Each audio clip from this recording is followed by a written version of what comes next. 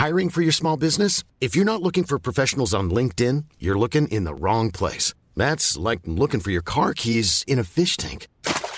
LinkedIn helps you hire professionals you can't find anywhere else, even those who aren't actively searching for a new job but might be open to the perfect role. In a given month, over 70% of LinkedIn users don't even visit other leading job sites. So start looking in the right place. With LinkedIn, you can hire professionals like a professional. Post your free job on linkedin.com/people today. Hey, I'm Ryan Reynolds. At Mint Mobile, we like to do the opposite of what Big Wireless does. They charge you a lot, we charge you a little. So naturally, when they announced they'd be raising their prices due to inflation, we decided to deflate our prices due to not hating you. That's right. We're cutting the price of Mint Unlimited from $30 a month to just $15 a month. Give it a try at mintmobile.com/switch. $45 up front for 3 months plus taxes and fees. Promo rate for new customers for limited time. Unlimited more than 40 gigabytes per month. Slows full terms at mintmobile.com.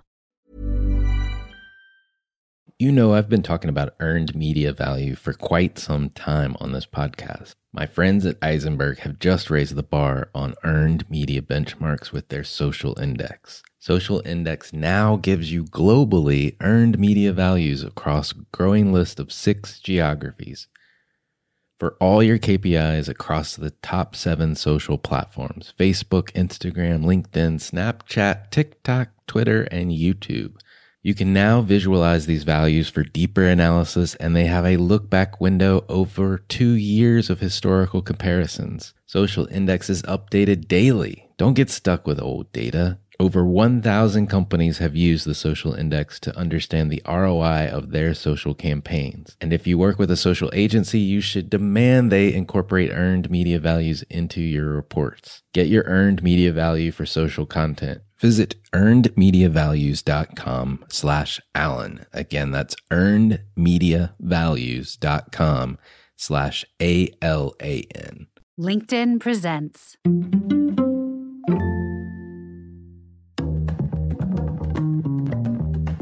For all of us, it's about predicting where the consumer is going and getting half of it right. One of the things we want to do is create ads that don't suck. Embracing change creates great possibility. I'm Alan Hart, and this is Marketing Today.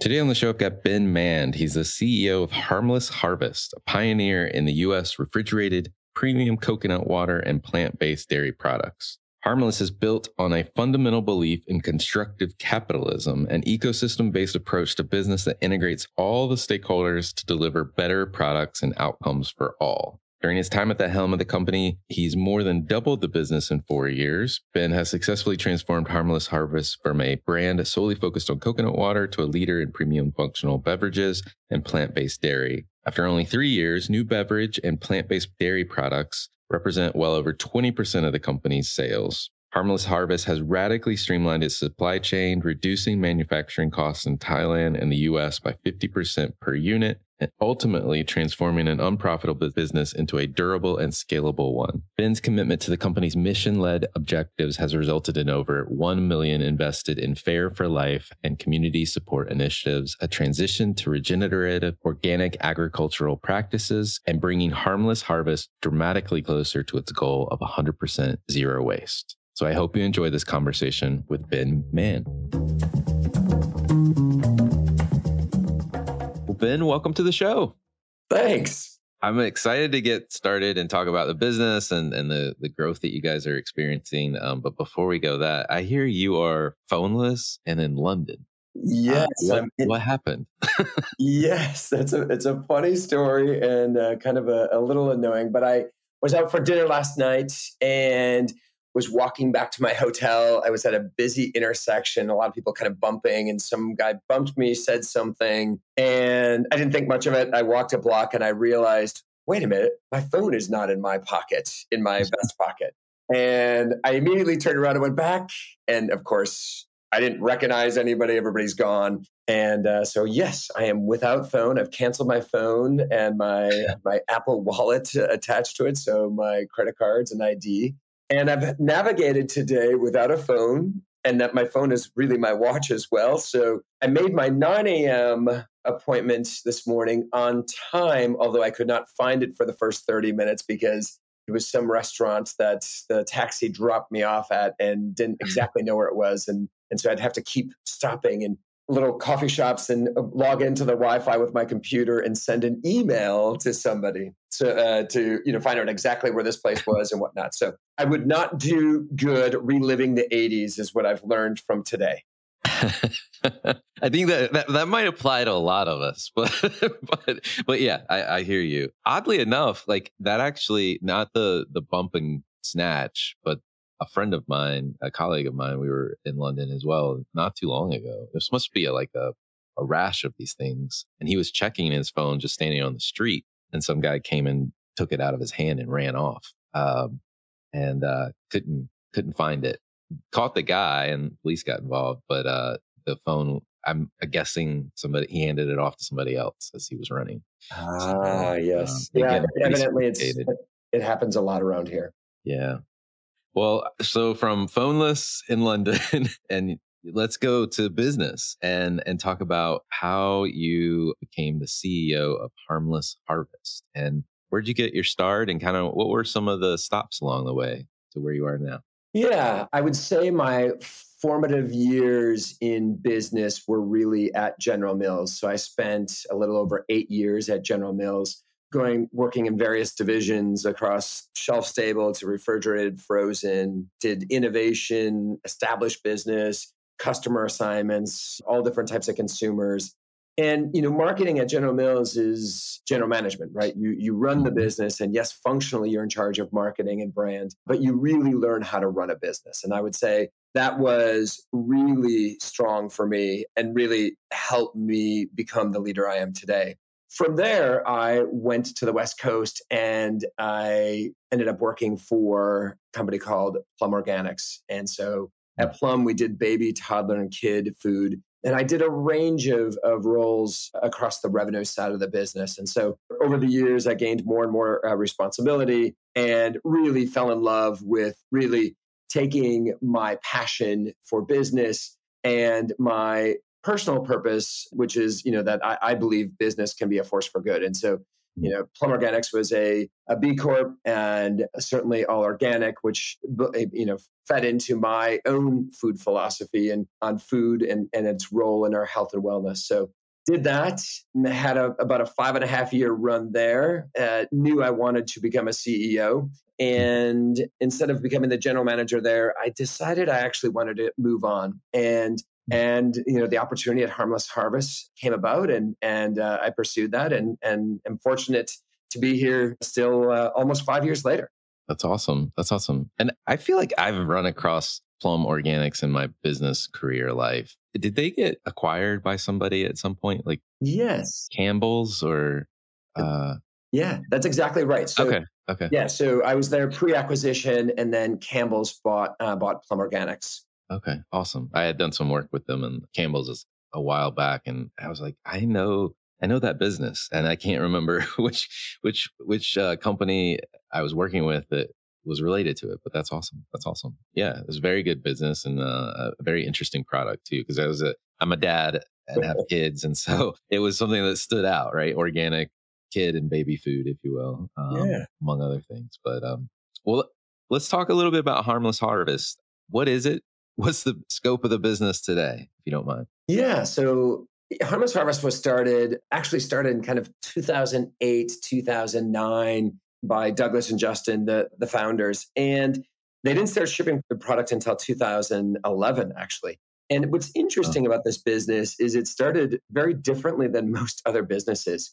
They fundamentally believed in this business model of constructive capitalism. So the whole notion that not just investors should benefit from the success, but everybody should benefit. So starting with farmers all the way through, everybody you touch, interact with should benefit from the business. And so they had this notion, this idea for that type of business, but they had no idea what to make. And that's kind of strange when you think about how innovation really happens. Often there's a product or a service or something unique, some problem that you uniquely can solve, and you come up with this business. And then, along the way, you start figuring out like, hey, I could do this, more impactfully or anything like that. So they were in South America, just looking at different types of berries, and juices and stuff. And it was pretty acidic. So they wanted to mix it with coconut water. As they spent more time looking at the different coconut waters, they realized, wow, these are not great coconut waters. We could do a better coconut water. And so that's actually how they found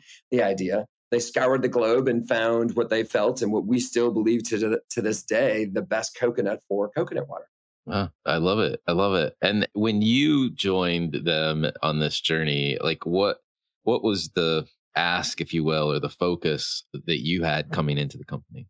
Yeah, so I joined in 2018. They had not had a CEO. They were doing a CEO search for about 6 months. So I took over a company that was from a $40 to $50 million in gross sales, not profitable at all, not very strong margins, single digit CAGR over the prior 3 years from a net sales growth, and really a not very engaged, happy set of employees. So definitely a business with some challenges, but on the bright side, and this is really important in consumer packaged goods, is, we had a spectacular product, a product that was talk worthy, that people loved, and a mission that meant something. And those are two really important things if you're going to build a durable, successful business. So the task was to really clean up the P&L, get this business growing, make it profitable. And I joined, and this is typical for, I would say, any leader. You spend your first 60 to 90 days absorbing everything. And so certainly visiting farms and talking to farmers, going to the factory, customer visits. I did kind of marketing executions, sampling and field events just to, engage with a lot of consumers, spend time with employees, and really got a good understanding of the business. And it became very clear to me, there were 5 priorities I laid out for the company, but 2 that I said were most important. If we were successful at those 2 things, we would build a really successful business. And there were 2 things. One is, what struck me was we were harvesting 40 million coconuts, taking the water out of those coconuts, and then transporting those, paying to transport, and then paying to deposit those coconuts in the landfill, which is not very harmless in my mind. Right. As well as, when you're buying the most expensive coconut in the world, it's also not very financially smart. Right. And so in my mind, one of the mandates was we had to monetize that coconut. And from an innovation standpoint, we were 4 sizes of coconut water was 99.8% of our sales. And so we needed to build some shoulders on the business and start really using that entire coconut. So that was one priority, was from an innovation standpoint, using that coconut. The second was, I was quite surprised at just how inefficient our supply chain was and how we were bottling in Thailand, but then shipping whipped product over. And then we would, we'd have it frozen, and then we'd thaw it, and we would date coat it. And it was all hand labor, taking the bottles out, the date coating, case erecting, palletizing, everything here in the US, in California and New Jersey. And it was, and we weren't, we weren't protecting the product as well as I thought we could. And so radically streamlining the supply chain and bringing those costs in line, as well as making it a more scalable business, and was definitely the second priority. Gotcha. And I have to ask, we may not get to it, I don't know, but like, what do you do with the rest of the coconut now? That's a great question. It turns out we're really good at food and beverage. Right. So using the coconut meat and the water is reasonably straightforward. Yeah. We're not as good at developing furniture and planters and biofuel and things like that with the husk. Right. But yes, so for the husk, we do biofuel. We can extract the fiber. We make compost with it for our farmers. We're working on potentially doing biochar, which would be very exciting for us.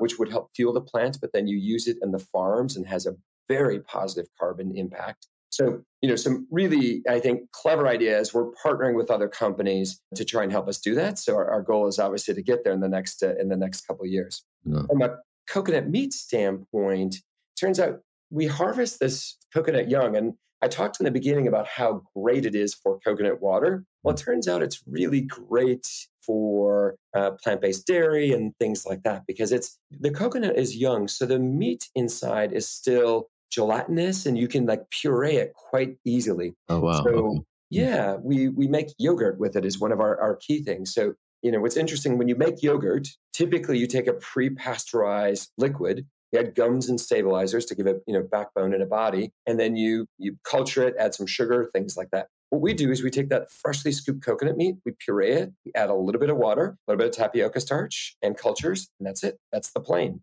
And then you add strawberry puree to make your strawberry, etc.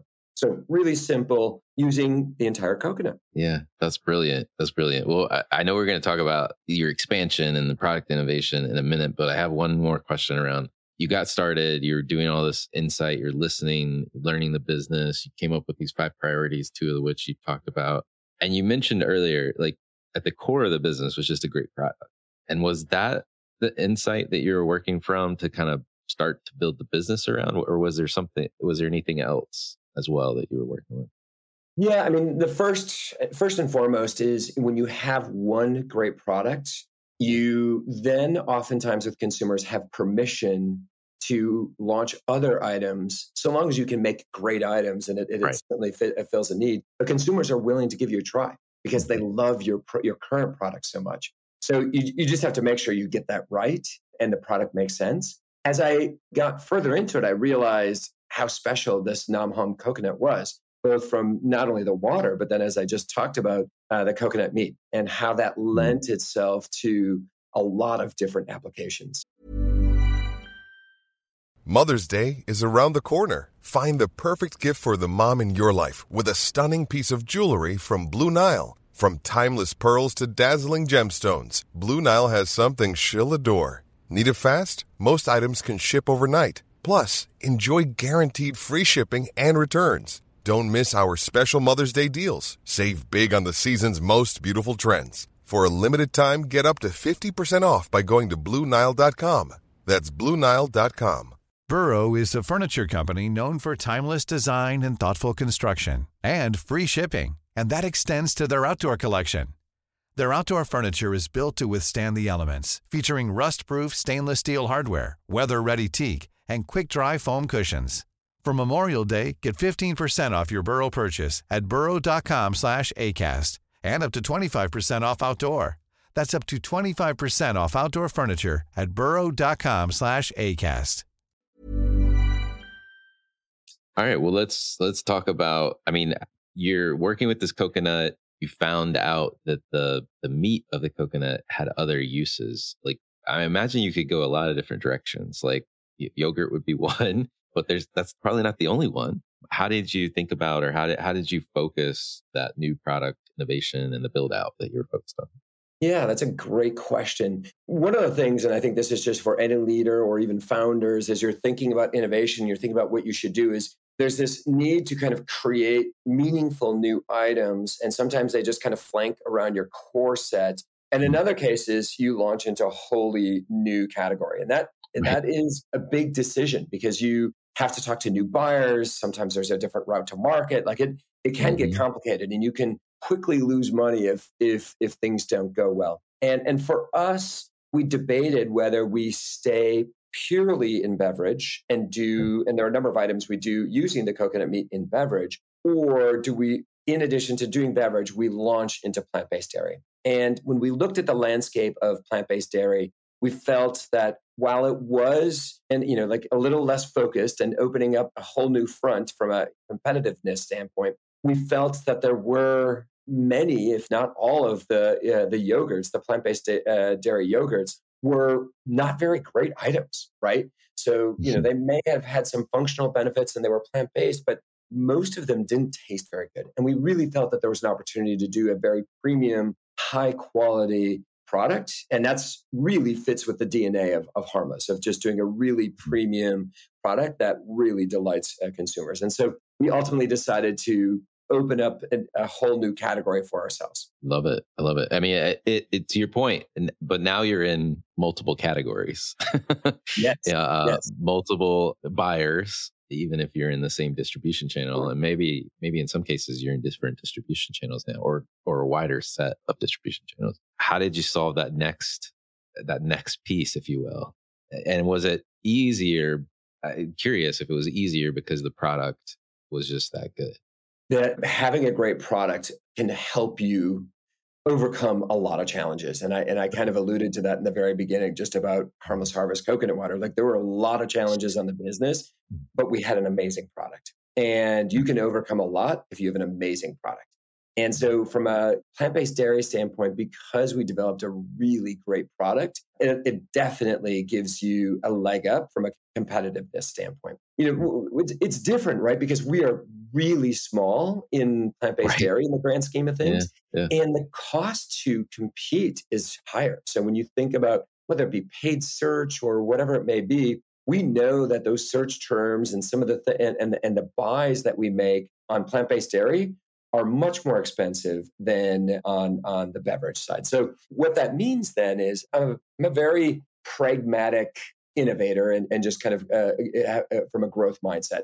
Somebody else coined this term. I called it something similar, but just, I believe more in, I would always call it sustainable growth, but, somebody called it durable growth. And I like that better.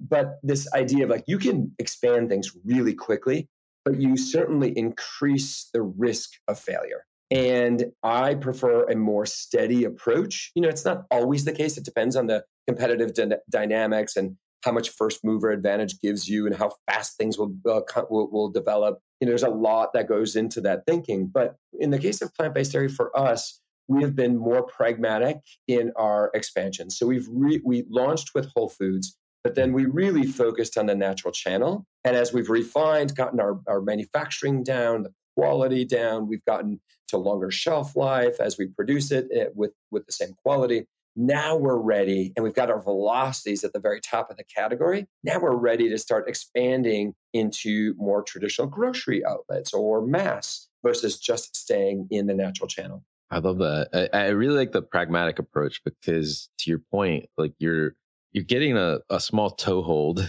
if you will, not a foothold, but a toehold, and you're learning along the way. Right. Yeah. To refine that product, that proposition, to your point, the buyers really care about the velocities on shelf. At the end of the day, you have to have strong velocity. If you have strong velocity, you can expand distribution. Right. And at the end of the day, you have a relationship with that buyer. Mm-hmm. They're trusting that you're bringing good items that are going to add to their category growth versus if you just develop a new product and then you try to take it everywhere, there's a higher chance of failure because you haven't incubated and kind of iterated on the product with just a small set of retailers. And so you increase the chance of failure there, as well as you have to have very considerable resources to make sure you support the item if you go more broadly in the beginning. And, when you're a smaller company and maybe you're not quite profitable or barely profitable, it's not like you're sitting on extra tens of millions of dollars to spend. Yeah. No, exactly. And my friend who's been on the show, but everyone talks about him, Byron Sharp with the mental availability, physical availability. It's really hard to do physical availability like you're doing and growing your distribution. And I appreciate you telling the story about like how it has to happen, especially for a small but yet growing brand. And I see that a lot with us as I meet with entrepreneurs and advise and whatnot. And what I see so often is people want to they want to take it everywhere, right? They want to grow it. And there are a few instances where that definitely makes sense, but oftentimes it's a more flawed strategy that has a pretty high risk profile. Yeah. Well, it can, as you were talking about brand stretch and stretching in other categories, if you do it wrong, the negative feedback on your core product can be pretty strong too. Yeah. You have to be careful of that. And that buyer, the next time you come with your shiny new innovation, do you think he or she take that item right away? Not as likely. But if you repeatedly bring items that do well,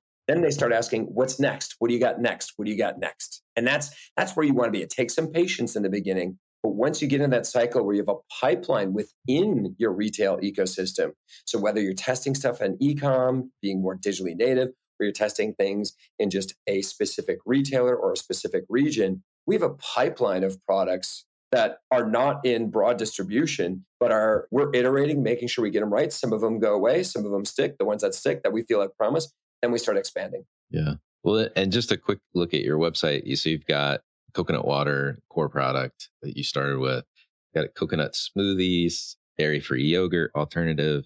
You've got a yogurt drink as well. So you've got some really interesting, differentiated products too. Yeah, yeah. We're doing a lot of firsts. So, we have a proprietary microfiltration process. So, people ask like, why is your coconut water so good? What makes it different? And there are two things that make it different. One is we only buy the non-home coconut. So versus buying a blend of inexpensive coconuts and just taking that coconut water, which is not as good quality, we buy only the non-home and we harvest it young. And the second thing is instead of thermally processing it, like cooking it, we do this proprietary filtration process. So it's a non-thermal process, and our kill step is to filter it. So, what you're left with is an amazing product. Well, it turns out, you can filter coconut water, but when you want to do coconut water with pulp doesn't exactly go through the filters. So that took us a few years to be able to do because we had to invest in some special capital to be able to still microfilter, but then dose in the little dices of coconut meat, so you can have coconut water with pulp. And now we just launched coconut water with aloe pulp. So again, just keep building on now using those capabilities, starting to do different benefits, different ingredients, and starting to target some sleepier segments of the category. In our mind, aloe is a pretty sleepy segment, and it has a real issue in that typically, when you look at the ingredient label, it's water and sugar, the first two ingredients, and they're like 50 grams of sugar in these in this aloe, and people say, "Well, it tastes good." It's like, yeah, it's just, water and sugar is the primary ingredients. Yeah. So we do no added sugar; it's just the coconut water now with the aloe pulp, and so you just have a naturally sweetened, hydrating coconut water, but now with the aloe pulp. Love it. I love it. Well, it's amazing that just like the product invention process that you've gone through. What's been the results on the business? How is business today? Business is really good. I would say, if you fast forward to today, more than 20% of our sales are now coming from things outside of just pure coconut water. We are, right now we're tracking at almost double our gross margins than we were 4 years ago. Nice. We're profitable for the first time, and employee engagement is really strong. We've built a really good ecosystem that when people really enjoy. It's kind of a work hard, play hard, so to speak. It's a very safe, kind of like trusting, open, candid kind of environment. That's really, frankly, you need to be innovative to make good decisions. And from a mission standpoint, I'd say we were doing some good things then, and we're doing amazing things now. So we've made one of the first decisions I made on the business was to start transitioning the company to regenerative organics. So I made that decision in 2018 when the company was still very unprofitable, and I committed long-term dollars. In fact, we'll spend millions of dollars to transition. But we now have 25% of our farms are already leveraging regenerative practices. So we've got beekeeping, nitrogen fixing, cover crops and cash crops, composting, things like that on the farms. By the end of this year, we hope to be at 50%. Wow. We transitioned all of our beverages back in 2021, the bottles to all recycled PET, so no virgin plastic. And so, certainly addressing that waste issue by making sure that the plastic is recycled and that we only use recycled plastic. We now have reached, I think we're now over 40,000 community members that have impacted by Fair for Life. We've got a price floor that we will not go below, and we set aside money for every coconut we buy. So yeah, we've really come a long way and really driving impact, both top line and literally all levers, right? Top line, bottom line, and community and environment. I love it. Well, let's talk a little bit about the marketing aspects and the campaigns and the go-to-market activity to make this stuff fly off the shelf. So can you share some examples of the type of marketing that you've been doing? Yeah. So, I have a personal motto, and I kind of use that just from a marketing standpoint. But my personal motto is responsibly irreverent. And it is also my view in marketing is, you have to, especially if unless you've got the kind of money that like a Nike or, a General Mills that, the budgets I used to have at General Mills, if you're not dealing with those kinds of budgets, you really have to break through, right? You have to be talk worthy. And So that is just a fundamental approach I have in marketing. I would say we did really transform how we market when I joined. So when I took over the company, the campaign was all about the farmers. It was just some out-of-home billboards with pictures of farmers and just kind of really just touting the fact that we're organic and that we work with farmers, right? Right. And for me, it didn't make a ton of sense because, first of all, Harmless Harvest as a brand name already conveys quite a bit. Right. And the moment of discovery and trial is not about the farmers, it's actually about hydration and the quality. And what keeps people is that great quality, but also what we stand for. And so the message of, like the reinforcing our mission credentials is great for driving even stronger loyalty, but also advocacy. People talk, people tell their friends, whoever it may be, when they find a product that's not only tastes so amazing, but then reflects their personal ideals of doing right by environment, doing right by communities. And so that was the first fundamental shift that we made, was we needed to really get back to kind of that point of hydration and start building more of a lifestyle brand. And so with that, there are a couple things that I would say I think is important. One is, and I've felt this from my time at Harmless, is we're past the point of interruption-based marketing. To me, effective marketing is when you are part of the conversation, part of the entertainment, when you're engaging with consumers. And so aligning yourself with like-minded brands, being at the right events, having, if you're in social media, just a little bit more entertainment, a little, not taking yourself so seriously and having a little fun with it, but certainly getting your brand out there. And less about, let's say, interruption-based kind of banners or just always like sharing a key benefit or a message, right? It's that consumers are not necessarily looking for that. And so that is, I think from a philosophy standpoint is important. And so with that brings certainly word of mouth, things that drive word of mouth. So whether you're using influencers or do some sort of like field activation or whatever, driving kind of a notable experience is certainly important. When you think about it, given hydration is what our key benefit, it is about then engaging and being at those points, right? So being at the point of sweat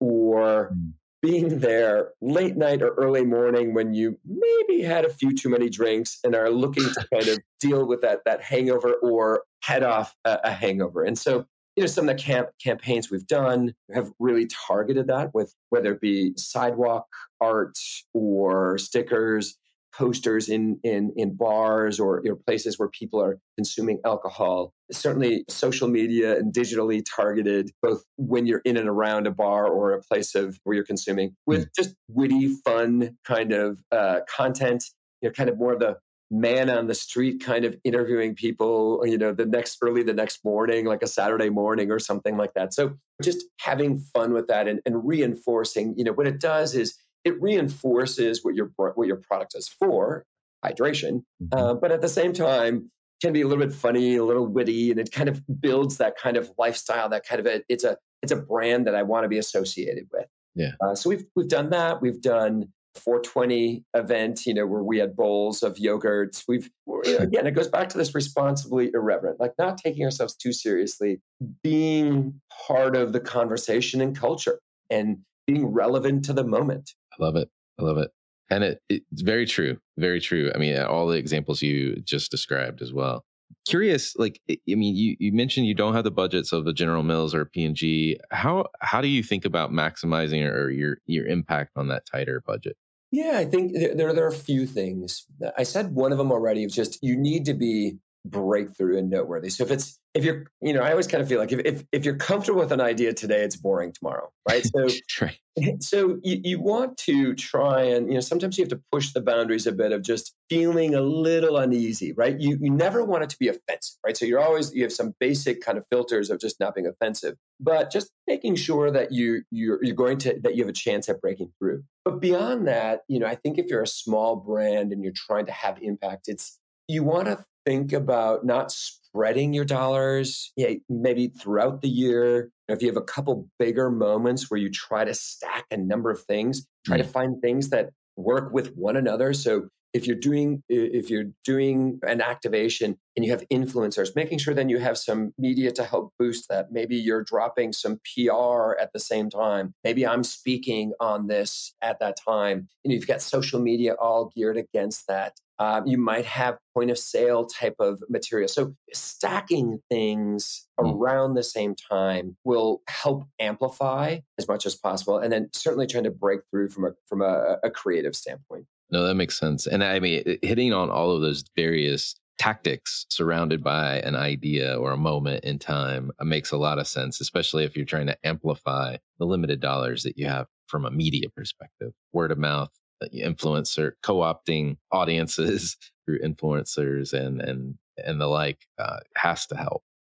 Yeah. And when you think about it, your creative idea, if you can, and for us, quote unquote, man on the street, the morning, Saturday morning is an appropriate time, or being at the bar or whatever. So you're kind of at that point where your product would actually benefit the people there, right? So it's also thinking about just when you're placing media, where you're placing media, where you have activations, timing of activations, things like that. Let you have the channels you use and stuff reinforce your overall message. Yeah, no, it makes sense. It makes perfect sense.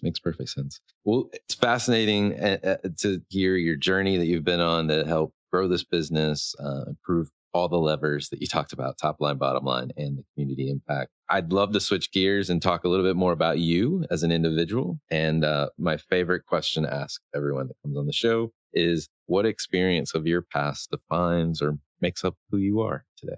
That's a great question. So I'm Scotty, right? I'm originally from Wisconsin. I love that. And I grew up in rural Wisconsin as a first generation college student. So it was both my parents grew up on farms, and then we lived in an old farm. Not really, we had one sheep, strangely enough, but and lots of cats. So we didn't farm ourselves, but we didn't. It was definitely paycheck to paycheck. Every Saturday we went to the dump, not only to take our garbage to the dump, but also to search for treasures. My first bike came out of the dump. We fixed it up, and that was my first bike. So I definitely did not grow up with very much. And that really had a profound impact on me. So growing up, I had to go home and do chores, and I would have to cook for the family, and we heated our house with firewood. So, we chopped wood. I would haul in wood in the, dead of winter to heat our house. My bedroom was on the second floor. We couldn't afford to heat the second floor. So literally there was frost on my walls. You could see your breath. The carpeting in my bedroom, this is funny. At the carpeting store, they have all those remnants. Yes. And so my stepdad bought all the remnants and nailed them to the floor, and that was my carpeting. So I had all these different patchwork of colors of carpeting was my flooring. Same thing when we needed a new roof, we bought all the clearance shingles, and they didn't have enough of any one color or anything, so we had a patterned roof. The house was really a dump. Yeah, and so I worked hard. I worked hard as a kid. And today, nothing phases me, right? Yeah. And I always feel if there's a will, there's a way, right? That everything can be solved. And so I have this unbridled optimism that anything is possible. And it is. I mean, not everything, but, I think it's healthy. Now, I have to surround myself with some people who are more realistic and whatnot. And, I think as leaders, it's always important to surround yourselves with people who have complementary skills. And so that tireless work ethic and making things possible and stuff like that has really served me well. Oh, I love it. And thank you for sharing. I mean, it's where we grow up and how we grow up, I think defines more of us than we like to let on to some days. And it definitely sounds like the scrappiness, the perseverance and the eternal optimism of things can go the way you want them to go definitely came out from that. Yeah. Well, if you were starting this journey all over again, what would you tell your younger self? That's a great question. I would tell myself to have confidence in myself and that you can do it. So my first job outside of mowing lawns and babysitting and stuff like that was at a private golf and country club in Fond du Lac, Wisconsin. So, and that's where I realized, wow, you can get an education and do something besides like work in a factory. So that's when I decided I was going to go to college, and I applied and went to Madison. But my first job out of Madison was in consulting. And I remember very distinctly, it scared the hell out of me at the time, in that I remember we're at this first kind of social event, all the new analysts and whatnot. And I remember somebody asking me where I went to school. And I said, I went to the University of Wisconsin-Madison. And this consulting firm really only recruited at Ivy League schools and Michigan and Northwestern and Madison. And the person was like, oh, I didn't know we recruited there. And I was like, oh, yes, we do. And I remember she's saying to me, well, I guess it's pretty good for a public school, isn't it? And I was like, I was so intimidated, right? I was literally freaking out. I'm like, I am going to fail at this job. Like, these people are so smart. I remember another woman, she would always tell me like all the different summer camps she used to do every summer. Went to Berkeley, I did math, I did whatever. And I remember once saying, it's funny, I was drinking beer in a cornfield running from the cops. And it's funny how we all end up in the same place. So what I would tell myself is, don't be kind of intimidated by that, and, just, have confidence in yourself. And I definitely learned over time that I didn't have to be intimidated, and that, I'm also a smart person. We all have different smarts, but in my younger years, I didn't know. I was definitely intimidated. I love that story, and your notion about drinking beer and running from cops made me think of my own upbringing. I didn't grow up maybe as rural of setting as you, but definitely small town in the South in North Carolina, and there are many weekends of I'm sorry, Mom, if you're listening, but drinking beer and doing mudding with our 4-wheel drive vehicles, which I did not own one because I was not privileged enough, but riding along with other people. And one night the cops came, so we got a little talking to. But it was a small town, so they let us go with a stern talk. But it's certainly if my kids hear this or something, I will deny it. Yeah, exactly. I don't know what you're talking about. It was some other man, but awesome. Well, on a marketing front, to round out this interview, a couple more questions. Curious if there's like a topic that you're trying to learn more about, or you think marketers just need to know more about. I think how do you leverage technology to more seemingly authentically, like be in the right places and be part of the conversation, right? In the sense of, I talk about like, it's not interruption-based marketing. It's about being relevant in the moment, being thoughtful, being funny, being whatever at the right moments, and being able to do that in a digital ecosystem seamlessly with then live events and things like that I think are really important. And I think that is paramount to really building a successful lifestyle brand. And so understanding how technology and how all of that can be done to drive that impact.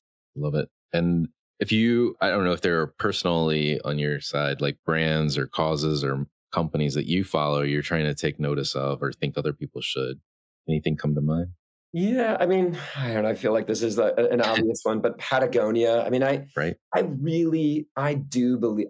So one of the things that also sticks with me, just from being a kid, is like I'm a maximizer, right? So I feel everything's possible, but I also, like I try to get everything. I don't waste anything. Nothing in the refrigerator gets wasted, much to my family's chagrin.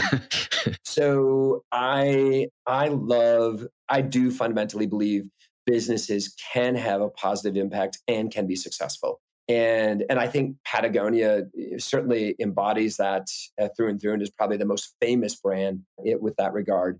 But I think there are so many other companies out there as well. And Harmless is one of those. And that guy did not found it. So the makings were there, but I'd like to believe that I have a strong hand, and my team and I have a strong hand in furthering its impact. Yeah, no, I love that. And if you like Patagonia, I've said this to other folks that reference them as well, you should check out a company called Cotopaxi. Yes. They have a fantastic business. I think pretty similar in philosophy to Harmless Harvest. So definitely somebody you should check out. And the founder was on the program years ago. So he's a pretty interesting character just in and of himself. Well, last question for you. What is the largest opportunity or threat facing marketers today? Listen, at this point, in some regards, I feel like I'm a dinosaur, right? When it comes to marketing, right? Yes, I get strategy and creative and all of that type of stuff. And I understand the types of levers. But the people on the front lines of marketing, as they're working with influencers and the various aspects of influence and digital and whatnot and social media, they are critical. And I think sometimes we as more seasoned marketers, I think there was a time, probably decades ago, but certainly there was a time where the most seasoned was the wisest and the best and the smartest person in the room. And those days are gone, right? And I think as you move along in your career, I think it's important to really make sure that you're asking good questions, you're aligning on strategy, aligning on kind of what the impact you're trying to make or the desired outcome. But then you really have to rely on the teams, on how to build it, how to do it, how to execute it, because the types of tools and the types of things you do change so quickly. And you really have to just hand it over to them to do. And you just kind of iterate and keep getting better and better. And so marketing to me is a muscle, and it's a muscle that the organization has to build. Whereas in the past, I think that muscle really resided with the most senior people. And now I think it's, with the broader organization and very much at the front lines. Love it. Well, Ben, thank you so much for coming on the show. It's been a fascinating conversation. Yeah, thanks for having me. Hi, it's Alan again. Marketing Today was created and produced by me with post-production support from Sam Robertson. If you're new to Marketing Today, please feel free to write us a review on iTunes or your favorite listening platform. Don't forget to subscribe on marketingtodaypodcast.com. Tell your friends and colleagues about the show. I love hearing from listeners. You can contact me at marketingtodaypodcast.com. There you'll also find complete show notes and links to what was discussed in the episode today, and you can search our archives. I'm Alan Hart, and this is Marketing Today. Normally, being a little extra might be a bit much, but not when it comes to healthcare. That's why United Healthcare's Health Protector Guard fixed indemnity insurance plans, underwritten by Golden Rule Insurance Company, supplement your primary plan so you manage out-of-pocket costs. Learn more at uh1.com. Planning for your next trip? Elevate your travel style with Quince. Quince has all the jet-setting essentials you'll want for your next getaway, like European linen, premium luggage options, buttery soft Italian leather bags, and so much more. And is all priced at 50 to 80% less than similar brands. Plus, Quince only works with factories that use safe and ethical manufacturing practices. Pack your bags with high-quality essentials you'll be wearing for vacations to come with Quince. Go to quince.com/pack for free shipping and 365-day returns.